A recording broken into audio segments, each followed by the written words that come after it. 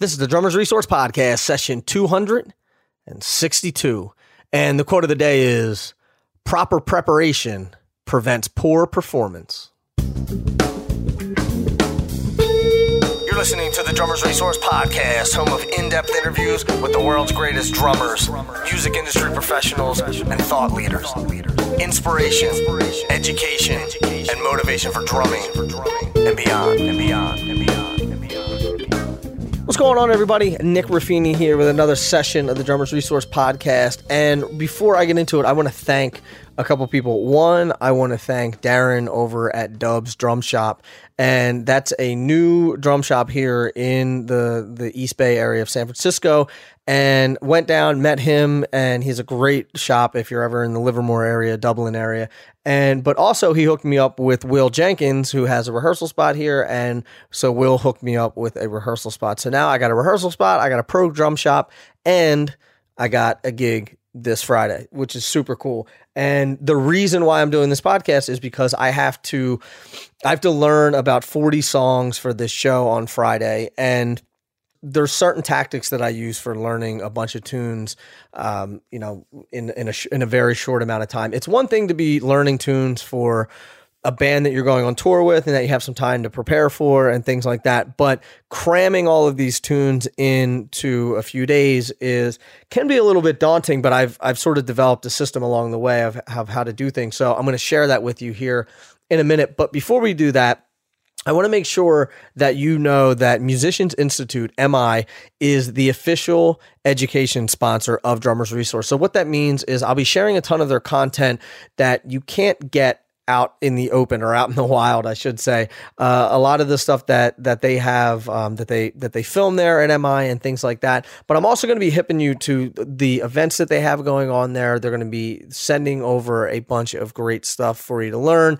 And also all of the amazing courses that they have over there. And they're all taught by world-class players and world-class instructors who have been there and done that. So please do yourself a favor and learn more about MI by going to mi.edu. Also, don't forget about my fine friends at Dream Cymbals. And Dream has an amazing recycling program that I've talked about a bunch on the podcast before, that if you take a cymbal into a participating dealer, you can, if it's broke, cracked, or whatever, you don't want it anymore, you can trade it in on a new Dream cymbal or gong. And the way that works is for every inch of cymbal you bring in, you get $1 off your cymbal. So if you bring two 20-inch ride cymbals in, then you get $40 off your next Dream cymbal or gong. Be sure to check them out. Find a local participating dealer in your area by going to dreamcymbals.com. Now, let's get into the topic. Learning tunes quickly, cramming, and being able to, unless you're, Greg Bissonette and you're a freak of nature, you're probably not going to be able to learn 40 songs in 2 days and, know every in and out of every single song, unless you're taking a ton of notes and you're putting a ton of time in it. And unfortunately or fortunately, depending on which way you look at it, I don't have the luxury of spending the next 2 days learning these tunes, spending 10 hours a day learning these tunes. So what I've done is I've devised a system. So I take all the tunes and I download them, and then I'll play them at an increased speed. So first I'll get them and I'll get the feel and the tempo and I'll listen to them. But the next thing I'll do is listen to them all the way through. So I'll either increase the speed a little bit or I'll just listen to them throughout my day. Increasing the speed just cuts down the time that I have to listen to them. And I'm not doing this for tempo purposes. I'm only doing it to see if something jumps out at me. So if there's like some crazy changes or whatever, I can get to them quicker. Then I can go back, rewind, and slow it down and listen to what's going on. So I'm basically skimming through everything to say, okay, nothing crazy is jumping out at me. If there is, I need to stop it and I got to make note of that. And I'll get into the notes here in a second. So I do one pass through, go through the entire song list, the entire set list, whatever the case may be. Next thing is I go through and I sort of group them together in terms of types of grooves. So, and I'll jot down, okay, these are this kind of groove, these are this kind of groove, these are this kind of groove. And then I'll listen to each one of those tunes to see how those variations are going inside of those tunes. The next thing I do is I will take every single song and if we have a set list, which in this case I do, I'll write out the entire set list, and then to the right of it, I'll just notate the actual groove. So I'll just put, if it's a shuffle or if it is a straight groove or it's a side stick or if it's a train beat or whatever it is. So I'll just write that out, and then I'll write down what BPM it is. And even if I'm not playing with a click, at least I know, okay, it's up tempo, medium tempo, slow, down tempo kind of thing. And if there are any notes, any hits, anything like that, I'll literally just write it out. I'll just say, watch the hits in the second verse or something like that, just so I have something to glance at as I'm going through it. And so after I do that, if there's any tunes that really need to be sketched out, like if it's crazy and it goes into different time signatures or something like that, I won't do the Nashville number system, but I'll do just a shorthand where I'll say, okay, 4 bars of this, then that goes into 3 bars of 6/8, and then back into 4 bars of 4/4, something like that. So that way I at least know where these changes are going to happen. So now I've listened to the tunes. I know what kind of grooves each tune requires.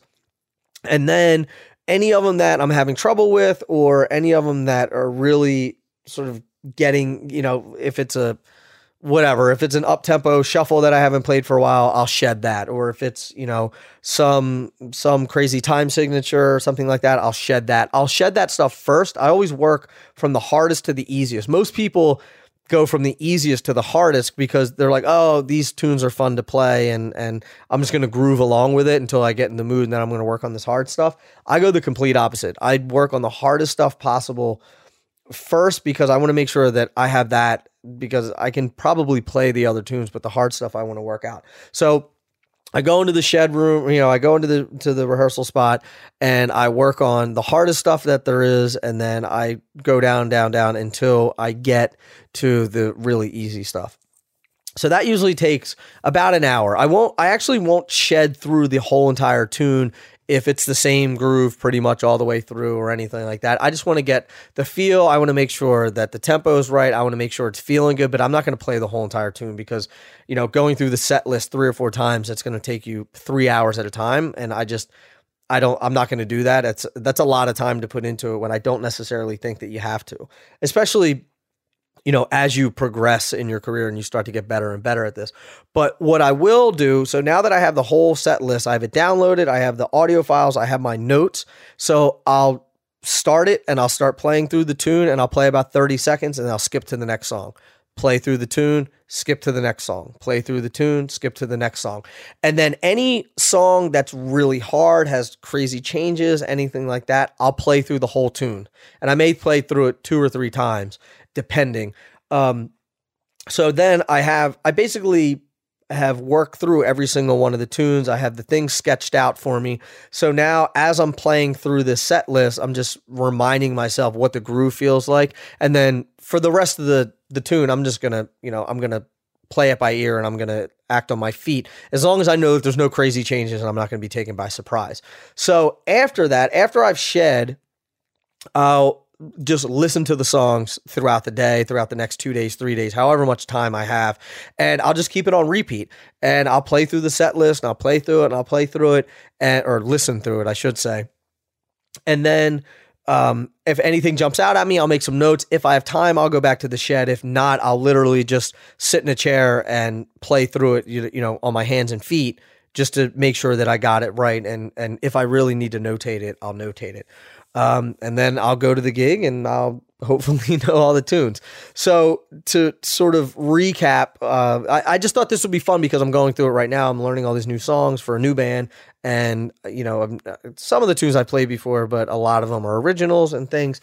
And so I figured it would be a really timely piece to share with you of how I'm doing this. I got the gig yesterday, and I have to know all the tunes by Friday. So I got it yesterday, meaning I got it on Tuesday. I need to learn the tunes by Friday, today, the day you're listening to this. So to recap, I download all the tunes, go through, listen, see if anything jumps out at me, and then notate, group them together in types of grooves just so I can see if there's any differentiation between all of them.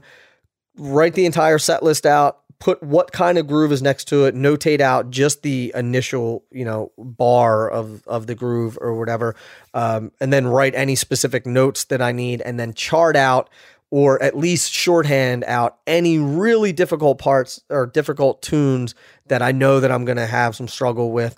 Then I will go into the practice room, run through all this stuff, but only listen to about 30 to 45 seconds of each tune, play through it, see if there's any problem areas. And then from there, just listen to the tunes, listen to the set list over and over again until I either feel very comfortable with it or I find some areas that I need to improve on.